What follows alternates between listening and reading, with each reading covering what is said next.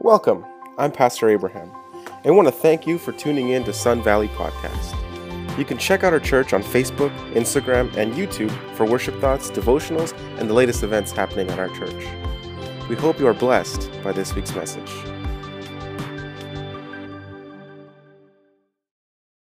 Thanks for coming. We want to welcome you again to Sun Valley, where we believe in growing faith and building community and in the hope of Jesus. We're really glad that you're here joining us. I know that with the summer months, it's kind of hectic and everybody's got their own things going on and lots of vacation times. I'm sure you guys have had some time to get away and visit family in different places. But we're grateful that you're here joining us for this weekend for worship. And we're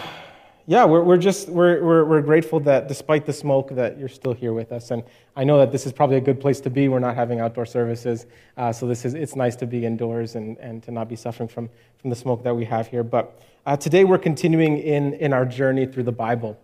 We began this journey a couple years ago, back in 2018, and we've been slowly working our way through different stories of the Bible in our series called The Greatest Story, The Unexpected Narrative of Jesus. And in this series, we're exploring some of the major and minor stories and writings of the Bible, all the way from Genesis to Revelation. And through our exploration of the Bible and these stories, we're uncovering this incredible love of Jesus that is written in every page of the Bible's history. Now, if you've missed some of our sermons or our previous sermons on the books of the Bible, don't worry. All of our sermons from the very beginning, the beginning and start of Genesis of our journey, are all archived both on YouTube as our full services or on podcast if you want to listen to just the message there. We also have our reading guide available on our website. So if you want to go back and dive into some of those stories again, dive a little deeper and have some questions to help you reflect on the passages and the stories, that's available for free on our website as well. But today we're continuing our look at the book of Ezekiel.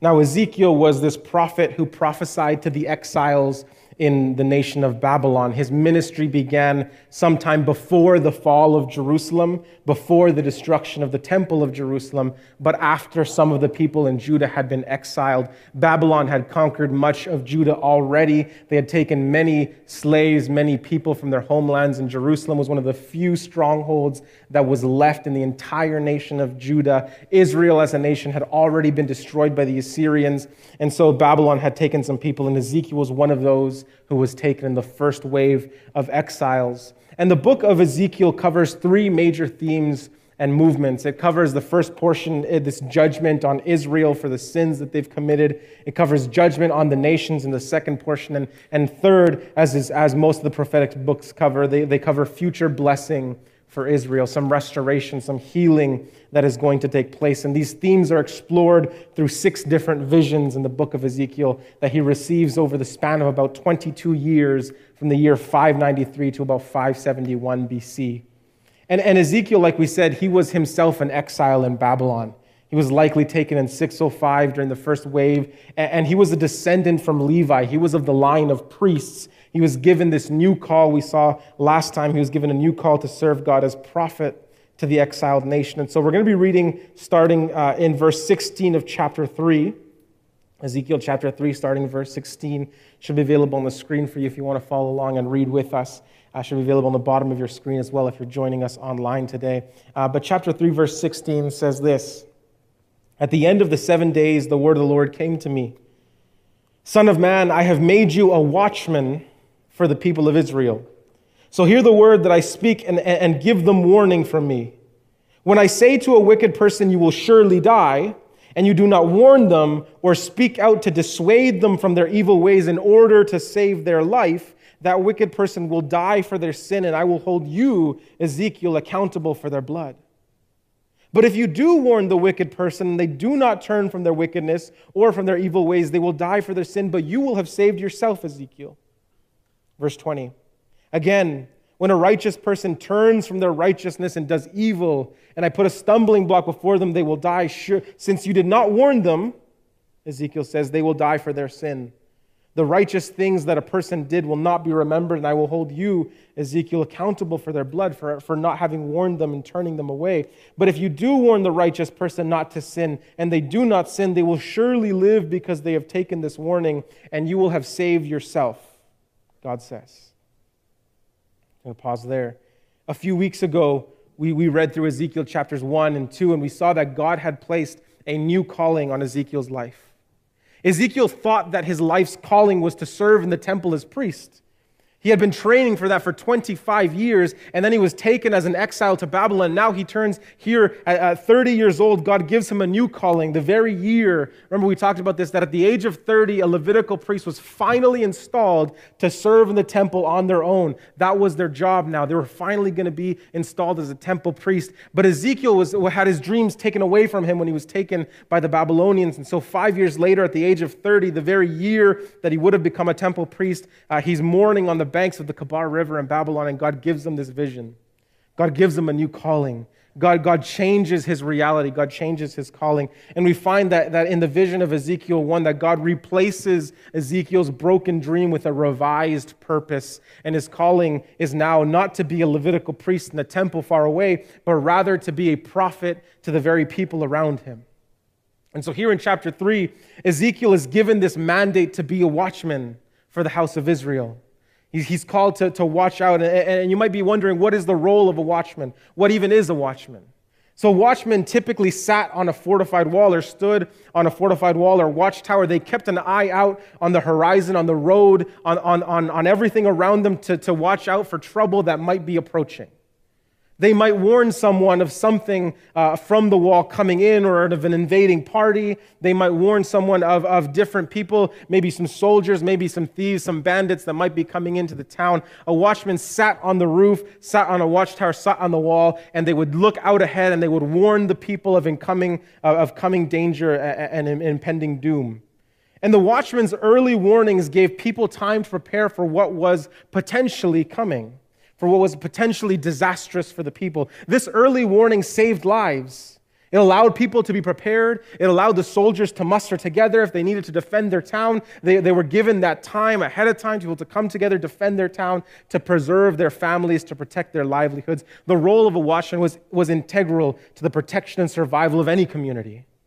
And so to fail at your job as a watchman was to allow death and disaster to come on the people that you were called to protect. It was one of the most important jobs in a fortified city. And this is the role that God is calling Ezekiel to. You see, Ezekiel is not just this messenger for God's word. He is a watchman for Israel. He is warning the exiles of the danger that is coming ahead. He is warning them of the destruction that the people themselves are inviting through their sins. And because of the nature of Ezekiel's calling, there's a high degree of responsibility for him. You see, if a watchman failed at his job, the deaths of the people were on his head. He was responsible for warning them, and so if he failed to do his job and they died, he was responsible for failing at his job. And in this same way, if Ezekiel failed to warn the exiles, the destruction that came through sin would be on Ezekiel's head. So here's our very first lesson today. We're only going to have 2 lessons for today, but our first lesson is this. There is accountability. You see, Ezekiel shared a similar role to that of the prophet Jeremiah. In fact, they kind of overlapped in their prophetic ministries. Jeremiah warned Judah, the people that weren't yet exiled. He warned them of the destruction that was coming through Babylon because of the way that they were perverting justice, the way they were neglecting to care for the poor, for the marginalized, for the aliens living among them, for the way that they were living selfishly and following their own idols. And Jeremiah is warning this people in Judah, but Ezekiel is doing the exact same job for another group of people in another nation who have been taken away by Babylon. And what I love that we find about this dual prophetic ministry that is happening in one place and another is that God is not leaving his people in sin or in sin's brokenness. You see, God wanted to reach both the people in the holy city, but also the people who were already exiled and far away from the temple, who are far away in a foreign land. And this is what we learn, is that it didn't matter for God where the people were, whether they were near the temple or far from the temple. It didn't matter where they were physically or even spiritually. God was concerned with them. God thought about them. God cared about them. And so it doesn't matter where you find yourself today. Wherever you find yourself spiritual, if you find that you're far from the temple or really close by, if you find that your heart is far from God or that it's close by, it doesn't matter where you are. God is still concerned with you. God is looking after you. God is sending people into your life to warn you of the self-destructive paths that you might be walking on. He is sending people in your lives to lead you to the forgiveness, to the freedom, to the salvation that is found only in Him. And what I love is that there's another part to that too.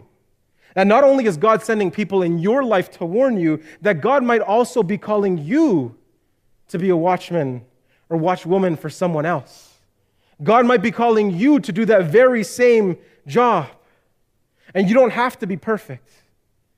You don't have to have your life together in order to be God's watchman.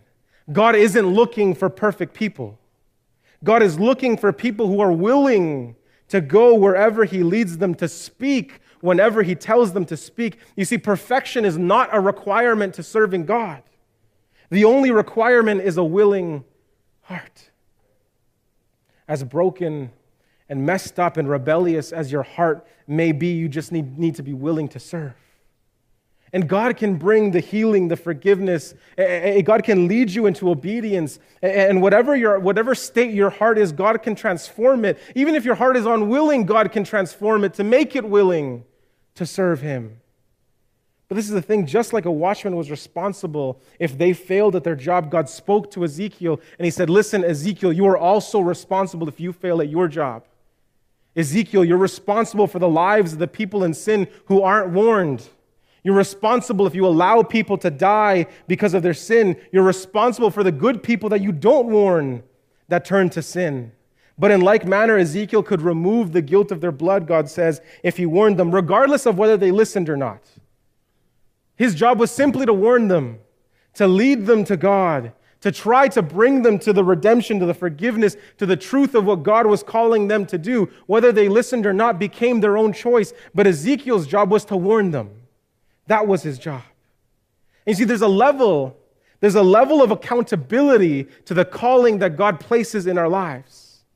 See, Jesus extends this call to His disciples, to anyone who would call themselves a Christian, who would call themselves a follower of Christ. And if you read the book of Matthew chapter 28, Jesus is speaking to the disciples after His resurrection. He tells them, He says, go to the corners of the earth, every single corner, teaching others of the salvation of the cross, discipling them.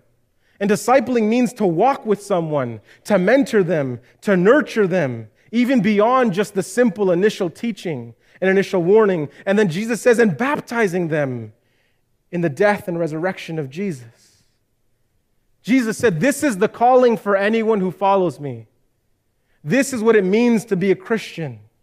Jesus says, you cannot be a Christian and keep to yourself. Did you hear that? You cannot be a Christian and keep to yourself. The very name Christian means follower of Christ. That's what it means. To be a follower of Christ means to walk, to live, to love the way that Jesus did. There is a gravity, a weight of responsibility to this calling. And I think so many of us, unfortunately, have used Christianity simply as a coping mechanism for the world's difficulties. Certainly there is hope.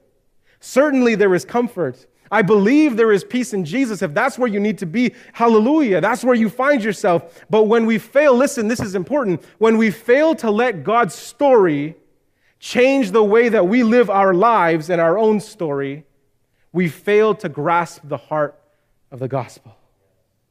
Did you hear that? When we've failed to let God's story change the way we live our story, we have failed to grasp the heart of the gospel. You see, sin leads to death. There's no two ways about it. That's simple. The Bible, if there's anything the Bible makes clear, is that sin leads to death. That's the only result of sin. It's plain and simple. So to leave people in sin without the promise, without the hope of Jesus, is to leave people in death. It is to leave people to die. And a watchman's job is to help people be prepared for the disaster to come, to save their lives through the warning. And Christ's calling for us is to warn people of the judgment that is coming on sin, to lead people into the forgiveness and salvation of Jesus through the good news of the cross, to take people from death into life, to take people from the pain and destruction of sin into the resurrection and hope of Jesus. It is not a calling to call judgment, it is a calling to bring hope. That's the difference. A heart full of sin without the redemption of Jesus can only ever experience death, but a heart who has received the redemption of Jesus is brought into life. You see, Christianity is not just personal. It is not just an individual belief that you can have and practice in a vacuum. Christianity, by necessity, must include others. It must include community. It must include reaching out to people who have not yet had the opportunity to find the hope that we ourselves have found in Jesus. If our spiritual belief is just for us, then we've been doing it all wrong. If all we're doing is keeping the good news of the gospel to ourselves, then we have missed the entire point of the gospel. We're called to share the gospel with others, and when we fail to do that, we will be held accountable. You see, there is accountability. We're going to jump back a few verses. Ezekiel chapter 3, verse 4. Ezekiel 3, verse 4 to 15. It says, "Then he said to me, 'Son of man, go now to the people of Israel. Speak my words to them. You are not being sent to a people of obscure speech and strange language, but to the people of Israel. Not to many peoples of obscure speech and strange language, those of words who you cannot understand. Surely if I had sent you to them, they would have listened to you. But the people of Israel,' God says, lamenting almost, 'the people of Israel are not willing to listen to you because they're not willing to listen to me. For all the Israelites are hardened and obstinate.' But he says to Ezekiel, 'I will make you as unyielding and as hardened as they are. I will make your forehead like the hardest stone.'" He says, harder than flint. "Do not be afraid of them or terrified by them, though they are rebellious people. And he said to me, 'Son of man, listen carefully and take to heart all the words that I speak to you. Go now to your people in exile and speak to them. Say to them, this is what the sovereign Lord says, whether they listen to you or whether they fail to listen.' And then Ezekiel writes, he says, 'Then the Spirit lifted me up, and I heard behind me a loud rumbling sound as the glory of the Lord rose from the place where it was standing. It was the sound of the wings of the living creature brushing against each other, and the sound of the wheels behind them, this loud rumbling sound. The Spirit then lifted me up and took me away, and I went in bitterness. And in the anger of my spirit, with the strong hands of the Lord on me, I came to the exiles who lived at Tel Aviv near the Kabar River, and there where they were living, I sat among them for 7 days. Deeply distressed.'" Ezekiel is frustrated, he's angry, he's distressed. And I think part of it is this accountability, sure, but it's not just that. I think that the pressure is coming on this idea that he has to save these people. He's distressed not with a weight of responsibility, but he's distressed with concern for his people because he realizes that his people perhaps might not listen. He knew that they were stubborn. He knew that they were hard-hearted. He knew that what it meant for these people to continue in sin. And he knew that if he couldn't change their minds, if he couldn't lead them back to God, if he couldn't lead them into repentance, Ezekiel did not want to see what would happen to them as the consequences of their sin. See, Ezekiel was being called to a stubborn people, but God says, "I will harden you for persistence." God says your forehead would be as hard as stone. In other words, he'd be hard-headed. He'd be as hard-headed as the people would be hard-hearted. Ezekiel would be given this divine persistence. He'd be as persistent in trying to lead the people back to God as they would be persistent in their sins. And Ezekiel was being called to reach his own people. There's multiple times God says, "I'm sending you to your people." He would be called to warn his own countrymen, his own family, his own brothers and sisters. You see, he wasn't being called to strangers or to foreigners, but to people that were connected to him, to people that were related to him. And it's in this, I want you guys to be very careful about that first lesson, because it's in this context that accountability takes place. Because we can look at the verses of accountability and we can read them as threats, and we can be frustrated and angry and think, well, I don't want to be accountable. I don't want to serve like that. We can choose to look at the warning that God gives Ezekiel about the blood being on his own head as if he fails to act in guiding them into service. But that's not what's intended. It's not meant to be a guilt trip. In a purely societal standpoint, there's already ingrained in Ezekiel a social and cultural expectation to care for his people. It's his own family. He should care for them. But the accountability that God extends to Ezekiel is an accountability that extends beyond simple surface citizenship. God is calling Ezekiel to care for a people. He's calling Ezekiel to care for them on a deeply spiritual level. It's a kind of care that fully understands that everything that we do really actually matters. It's a calling and a care that fully understands that the state of people's spiritual lives is literally a matter of eternal life and eternal death. And so this is our second lesson for today, and a lesson that I really want you guys to cling to. If you take anything, cling to this. Our lesson is that we're accountable to love. Accountability begins with love. The idea of the blood being on Ezekiel's head was not a coercive threat. It was not a way of guilting a man and arousing him to compassion. It was not a way of softening a cold, hard heart. That's not who Ezekiel was. Ezekiel already loved his people.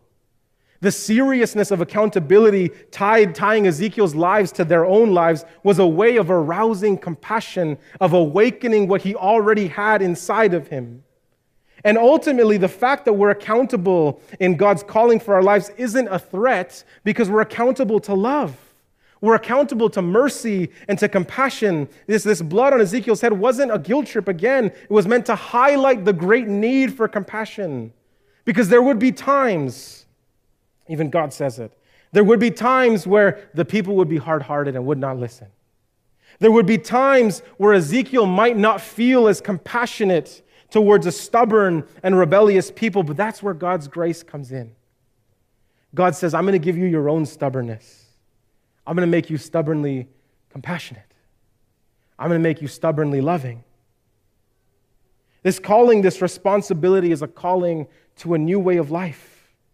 See, when I was younger, I used to think that this calling to preach the gospel simply meant telling people about Jesus. And I believed that once the whole world had heard the good news that Jesus would come back again. So I thought to myself, well, why don't we just fly around in a plane and dump pamphlets around? Why don't we stand out on the streets and with megaphones start yelling at people that Jesus saves? But if accountability and responsibility that God is calling to is not simply a means of easing our guilt, that's not what it's for. If accountability was simply a way of easing our own guilt, then doing that, like throwing around pamphlets and yelling at people, that would be enough. But the calling that God places into our lives, it is rooted in compassion. It is rooted in love. And the accountability rooted in love and compassion means that doing the very minimum cannot be enough. When you love someone and you know you're in danger, you're not going to passively, oh, watch out over there. Be careful. Don't do that. Right? I'm sure anyone who has kids who have had rambunctious kids who run around know what it's like to be desperately afraid of what they might do next. Right? Some of you know exactly what I'm talking about. And I know that in your hearts, when you see that, when you see your child in danger, you're not going to passively be like, hey, watch out. Hey, look out, don't do that. You're going to do everything you possibly can to prevent the person that you love from receiving the harm or even the death, potentially, of what might happen. And so doing the very minimum isn't enough. That's not the calling that God places into our lives. So handing out tracts and pamphlets and doing all that stuff, that might be a way, sure, that's great, but that cannot be the only thing that we do.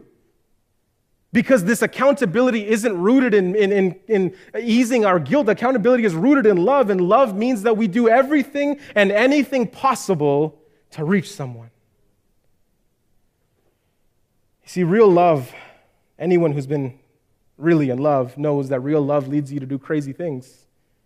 Love leads you to go above and beyond. Love leads you to never counting the cost of love. And the call to preach the gospel is a call to disciple people into relationship with a God who has come to redeem and restore and to save. It's a call to live life with people. It is a call to speak through words and through actions what it means to actually be saved by Jesus. It is a call to walk with, to dine with, to feed, to clothe, to care for the people around us. You see, this calling is a responsibility of love. I invite the band to come on up as we begin to close. You know, God says that every single human being on earth is His beloved creation. God wants to welcome every single person into His family. And so when God gives us, His disciples, that great commission of Matthew 28, really what He's telling us is He's saying, you're not going to strangers. He's saying you're going to your own family. You're going to your own brothers and sisters who are lost in a world of sin. He's telling you, listen, there are people that I love that are out there that are stuck in sin and have not yet realized that there is freedom and salvation in me. There are people out there who Paul says this, they're dead in sin, who have not yet found the life that is found only in Jesus. And if we are sons and daughters of God, and if God cares for them, that means they're our brothers and sisters. If they're our family, that means that we are called to care for them. And this is important. We love because Jesus first loved us. He set the example of what it means to be accountable to love. He set the example of what it means to go to the very ends of the earth, to give everything up, to not do the bare minimum. Could you imagine what it would have looked like if Jesus did the bare minimum? And he came down and he says, hey, I'm here to save you guys. Come on by. No, he went out there. He healed people. He touched people. He died on the cross. That's what it means to live a selfless life of accountability to love. Because it's not accountability to guilt. I want you to be very clear in that mind that it's not about guilting you. It's about arousing compassion in you to realize that there are people in the world that God deeply cares for that are lost in a world without the salvation and hope that is found in Jesus. It's about loving our neighbor enough to want to see them experience the goodness of God that we ourselves have experienced. You see, we're accountable to love. Love is the measure by how we act and interact with the world around us. And ultimately, when we fail to act, there is accountability. The calling of Ezekiel was to be a watchman for the exiles in Babylon. It's a calling that God places in each and every one of our lives. We're called to warn people around us of the disastrous effects of sin, to lead people into the only means of salvation, which is Jesus. You see, a genuine relationship with God is the only way to salvation. There are no good deed requirements. There's no magic prayer, no secret code, knock, or door that you can open. Jesus is the only way, the only means by which we are saved. And the matter of salvation is a matter of eternal life and death. So there is a certain level of gravity to this calling. See, watchmen warn people of coming danger, and in doing so, they save lives. And to fail as a watchman, to fail at your task was to forfeit the lives of the people around you. And in the same way, God calls us to warn others of the destructive nature of sin and selfishness. We are called to lead others into the way of selfless love, the way of redemption, the way of the life that is found in Jesus. But when we fail to do that, we're allowing our own family to be stuck in death. And our accountability isn't to guilt.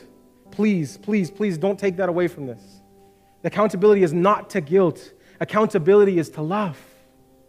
The idea of accountability isn't supposed to scare us or guilt us. It's supposed to arouse compassion in us, a compassion that reaches out to people that are lost in death, that are lost in sin, that are lost in a world without the hope of Jesus. Love should lead us into action. Jesus said that the greatest commandments are to love God and to love your neighbor. He summed up everything into two categories: love God, love your neighbor. And I want to argue this with you. You can love your neighbor without loving God, but you cannot love God without loving your neighbor. Did you hear that?